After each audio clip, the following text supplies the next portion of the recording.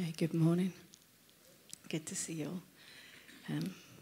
It's not going to flow smoothly from what we've just been praying about. That's serious stuff, but I've got a bit of a light-hearted start for you. So what connects these two images? That's my question. She's got it.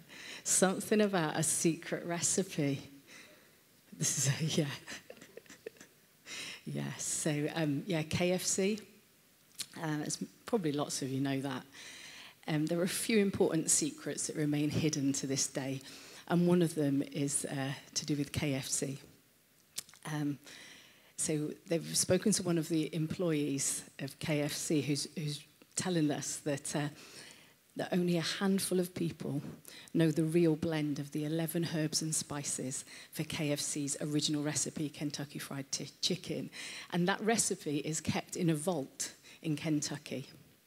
And in fact, across KFC, only 2 or 3 people actually know the exact recipe. This is how secret it is. And they have 2 different spice blenders. And one factory does half the blend. I don't even know if this is true, I hope it is. And another factory does the second half of the blend and packs it so that no one factory has got the complete recipe. Yeah, it's fascinating. You never know what you're going to learn in church, do you? Yes, that's interesting.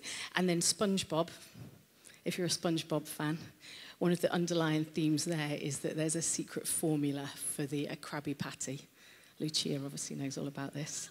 And there's one undisclosed ingredient that nobody knows.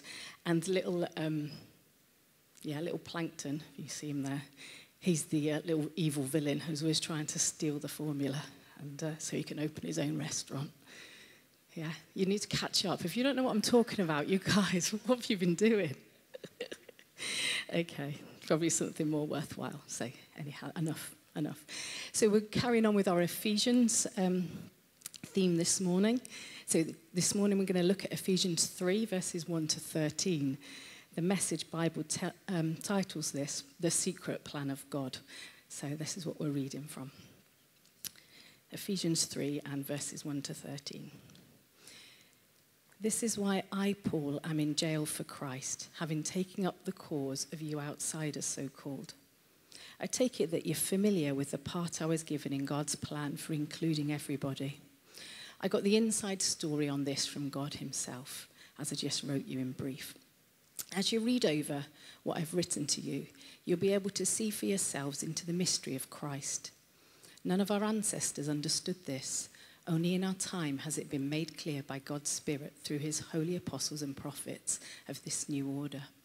The mystery is that people who have never heard of God and those who have heard of him all their lives, what I've been calling outsiders and insiders, stand on the same ground before God. They get the same offer, same help, same promises in Christ Jesus. The message is accessible and welcoming to everyone across the board. This is my life work, helping people understand and respond to this message. It came as a sheer gift to me, a real surprise, God handling all the details. When it came to presenting the message to people who had no background in God's way, I was the least qualified of any of the available Christians. God saw to it that I was equipped, but you can be sure that it had nothing to do with my natural abilities. And so here I am, preaching and writing about things that are way over my head, the inexhaustible riches and generosity of Christ. The inexhaustible riches and generosity of Christ. We could do a whole sermon just on that little phrase, couldn't we? That would, or a book probably. Anyhow, my task is to bring out in the open and make plain what God, who created all this in the first place, has been doing in secret and behind the scenes all along. Through followers of Jesus like yourselves, gathered in churches, this extraordinary plan of God is becoming known and talked about even among the angels. All this is proceeding along lines planned all along by God and then executed in Christ Jesus. When we trust in him, we're free to say whatever needs to be said, bold to go wherever we need to go. So don't let my present trouble on your behalf get you down. Be proud. So there are 2 parts to what I'm focusing on today. And The first part 1, is particularly homing in on verse 6. And I'll just read that again. So verse 6 says, "The mystery is that people who have never heard of God and those who have heard of him all their lives, what I've been calling outsiders and insiders, stand on the same ground before God. They get the same offer, same help, same promises in Christ Jesus. The message is accessible and welcoming to everyone across the board." So it's in 3 different versions up on your screen back there. This very much follows, obviously, on from last week, which John was speaking on Ephesians 2, or the second part of Ephesians 2. I recommend you watch that YouTube if you haven't done. Catch up on that one. I'm not repeating what he says, but it builds on that. Obviously, Paul didn't write it as separate letters. He's written this whole book.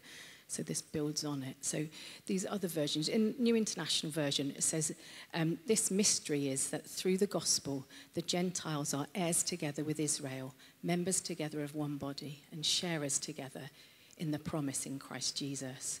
Or the New Century Version, I quite like this one, simplifies things sometimes. It says, this is that secret, that through the good news, those who are not Jews will share with the Jews in God's blessing. They belong to the same body and they share together in the promise that God made in Christ Jesus. So the word that these verses have translated into English as secret or mystery is the word mysterion, quite a cool word, Greek word, mysterion. So here's where we part ways with KFC and Mr. Krabs already. Because mysterion is an open secret, not a closely guarded one. John Stott, an English theologian, he said, "Mysterion is a truth hitherto hidden from human knowledge or understanding, but now disclosed by the revelation of God." And I think that's important, that it's by the revelation of God, not by somebody clever working this out. This isn't about being brainy and analysing stuff. This is about having a revelation from God, a spark of understanding and insight given by the Holy Spirit. It often refers to an Old Testament teaching that's just not quite been understood until Jesus has come and made sense of it. And that's certainly the case with what Paul's writing about in this passage. So I think the next screen says the secret's out. It's there. The secret's out. Everyone is invited. It's always been God's plan to include everybody. His offer of salvation through Jesus is for all of us. You know, there's a trail of breadcrumbs that runs throughout the Old Testament, the clues that point to this mystery, this secret, that it was always the plan to invite everyone into God's family, not just a select few. In fact, I think the trail begins way back in Genesis, you know, right at the start, where we can see something of God's expansive heart, because he says to Adam and Eve to go out into the world, to almost like multiply the Garden of Eden. And then just a dozen chapters later, there's the story of Abraham and his calling. And he's called to be a blessing to all nations, to all people. You know, a Jewish person would trace their lineage all the way back to Abraham. That's how, if they were a descendant of Abraham, that made them part of God's family. But Jesus has made a way for anyone who comes to him to belong. Not to be a guest at the table or a lodger in the spare room, but to be a bona fide member of the family with all the rights and the privileges that the original members have. There are a lot more breadcrumb clues that we could follow through the Old Testament to back this up, but I think you get the idea that it's always been his intention to include everyone in his salvation plan. All of us equally sharing the inheritance, all of us united, all of us sharing the same promises. So I think the next screen, let's have a look what's coming up. Yeah, okay. Whether you have a rich spiritual heritage, maybe you have a family where your parents and your grandparents faithfully followed Jesus, or as far as you know, you're the first believer in your family line. Either way, at the foot of the cross, we all stand on level ground.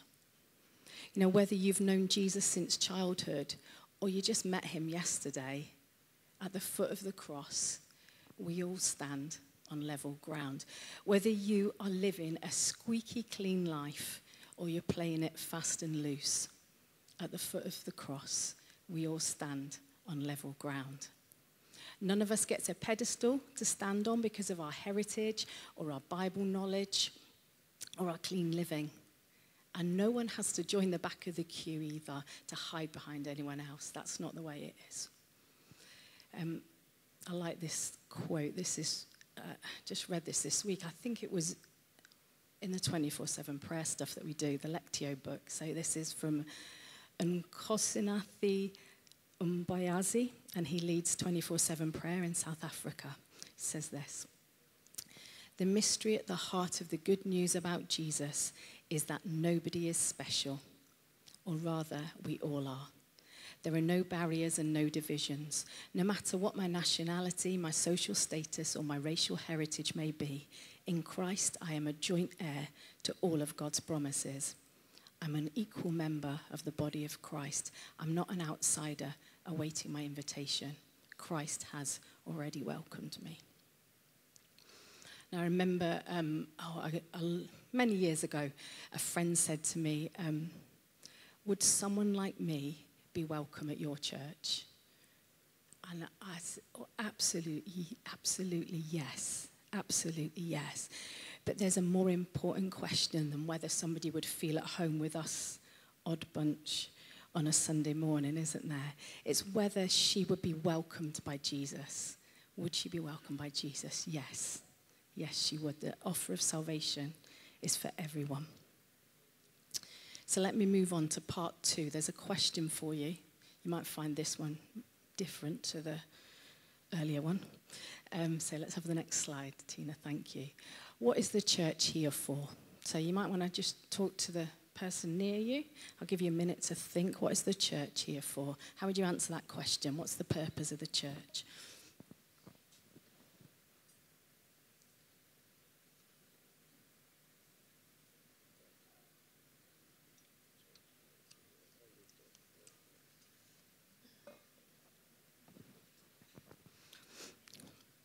I'm thinking there's probably not one right answer, so if you got a suggestion, I'll be happy to hear it. See if Lucia knows a good answer for this one. Community, yeah? We're here for community, yeah? Anything else? Sharing the love of God with each other, yeah? Happy families. Okay, we've got a bit of a theme going on here. Thank you. Say again, sorry. To draw people to God from outside of church and from within? From outside. Okay, yeah, good. Social solidarity. Are you in the middle of writing an essay or something back there? Doing your homework? Wow. Social integration. If you need any help with your sociology essay, help you later.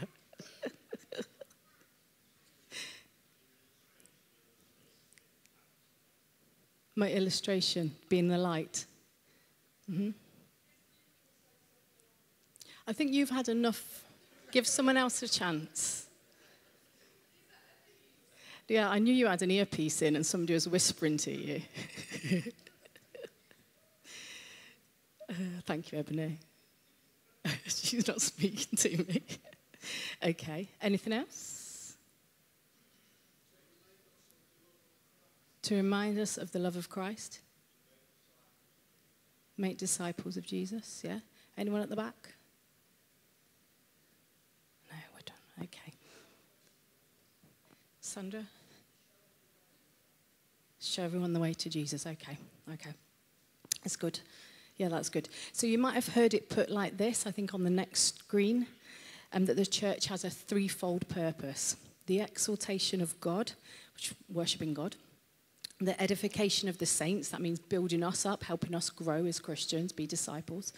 And the evangelization of the world, yeah, bringing other people to Jesus or going out to reach people for Jesus.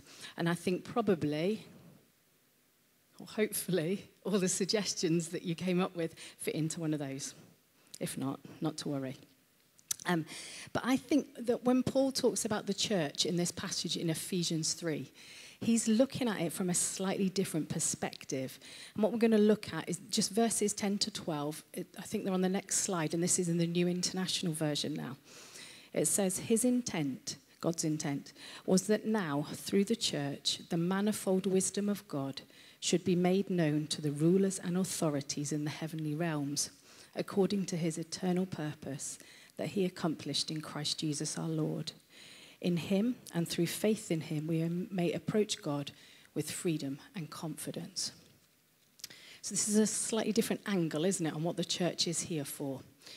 Let's just clarify a little bit the idea of rulers and authorities in the heavenly realms. I think, without going into detail, because I don't know much, this is about spiritual beings that are either pro-Jesus or opposed to Jesus.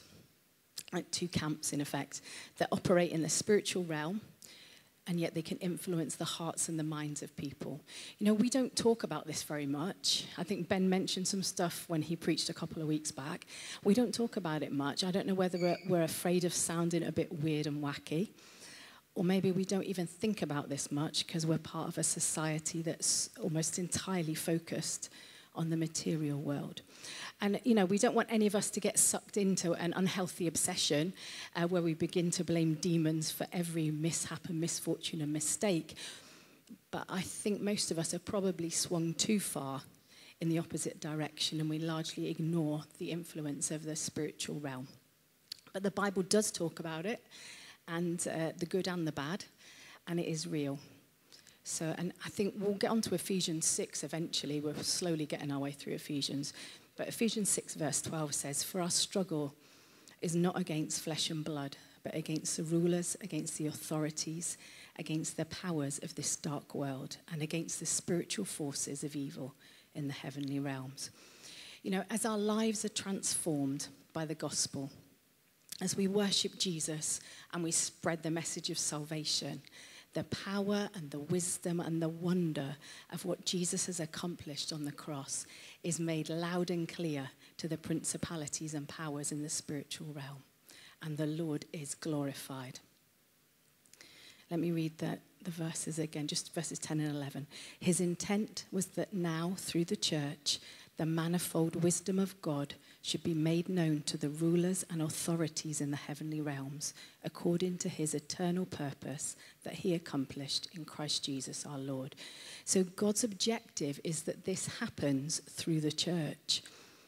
Not so much perhaps through Lone Ranger Christians or big shot celebrity preachers, but through ordinary people who put their faith in the extraordinary work of Jesus on the cross. Ordinary people who make up the ordinary church like us, but that have extraordinary power and position because of Jesus. Ralph Martin, he's a Catholic theologian, he wrote this. The church on earth, it should be on this, is it on the screen? No, it's not on the screen, don't worry. The church on earth is the witness to and the vehicle of this revealed mystery. And the hostile angelic powers are not only held in wonder at this, but their death knell is sounded with the proclamation that God in Christ has decisively acted for cosmic salvation, and so brought their malign reign over human life to an end. You know, I like to think of the hostile angelic powers, as Martin calls them, looking at us lot and saying, damn, it really works. What happened on that cross all that time back, it's still having an impact. Look at them, enjoying his love and his power and his presence. You might find it helpful to look at it this way. This is from something I read from John Piper.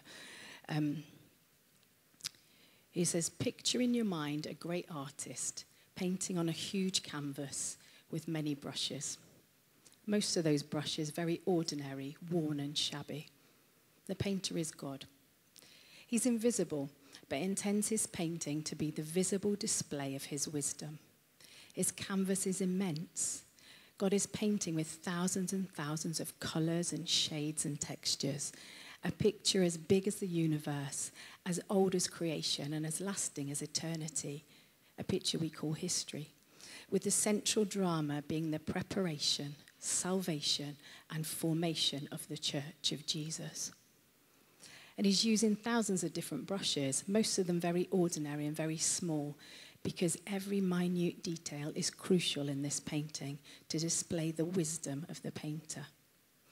These brushes, Piper says, are God's missionaries. So let me just hold up a minute, because when we hear that word missionary, we can immediately go to a thought of someone going to the other side of the world to make converts. And we watched stuff about Lauren Cunningham and YWAM, and that's fantastic. But each of us are missionaries, bringing God's love and his message to the people that are part of our lives. It needs to be part of our mindset that this is us. John Piper rounds off his thoughts with this. And this is coming up on the screen. Missions exists and the church exists so that angels would stand in awe of the wisdom of God. God displays his wisdom in history so that the worship in heaven would be white hot with admiration and wonder. And the evil principalities and powers must look on this painting and watch the wisdom by which they were defeated at the very moment they thought they'd triumphed in the death and resurrection of Christ. Now, it's so easy for you and me to have a me-centered view of salvation, a me-centered view of the church. And of course, that's okay. You know, we get so much. We've been given so much. Jesus has done so much for us personally. We've been blessed by being saved by him, by being part of this family. We're so thankful. But Paul's perspective in these verses shows us a God-centered view of the gospel and the church. And it's all about making the glory of the Lord known. Let's have the next slide, Tina, thank you.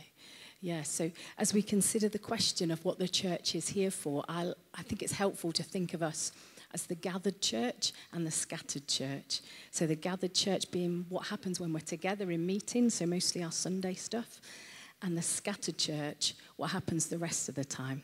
So that's us Monday to Saturday on our front lines where we live and work and study and play. You know, I think we all know we don't stop being part of church at 12 o'clock when we walk out of here. We're still very much church. So it's through the church gathered and the church scattered that the manifold wisdom of God is being made known. His glory is being shown. Because of what Jesus accomplished on the cross, the multifaceted, multicolored, glorious wisdom of God shines through us, the church, as a people and as individuals wherever we are. So something of the manifold wisdom of God is made known in this school hall every time we worship together, declaring truths that exalt Jesus.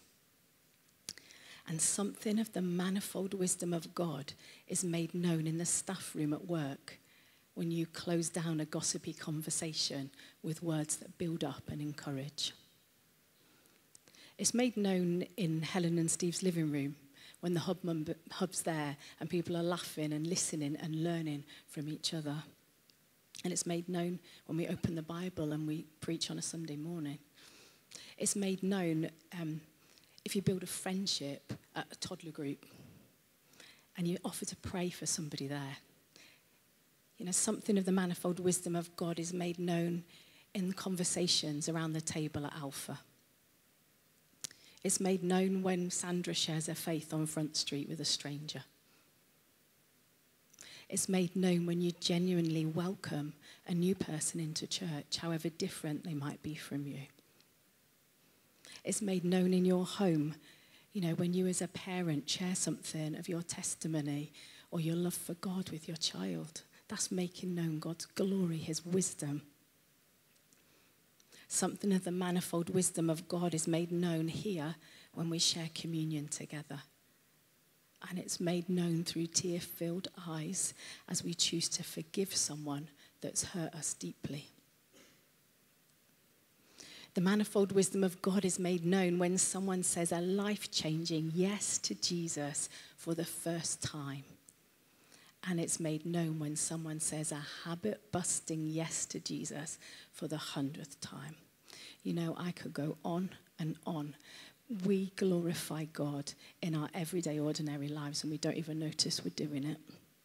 And we glorify God here in this place and in our hubs. It's happening all the time. With a band, just come back up. I'm going to wind up. Just one more thing.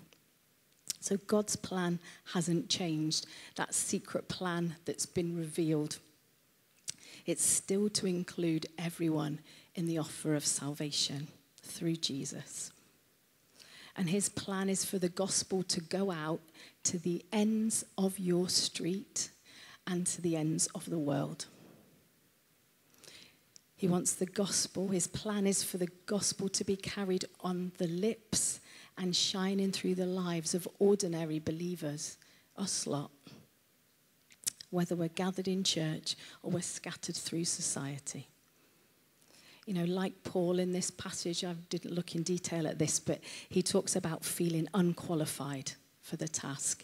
And we may well feel unqualified for the task. But God's called us and he's equipped us. And he's sending us to do this. Thank you.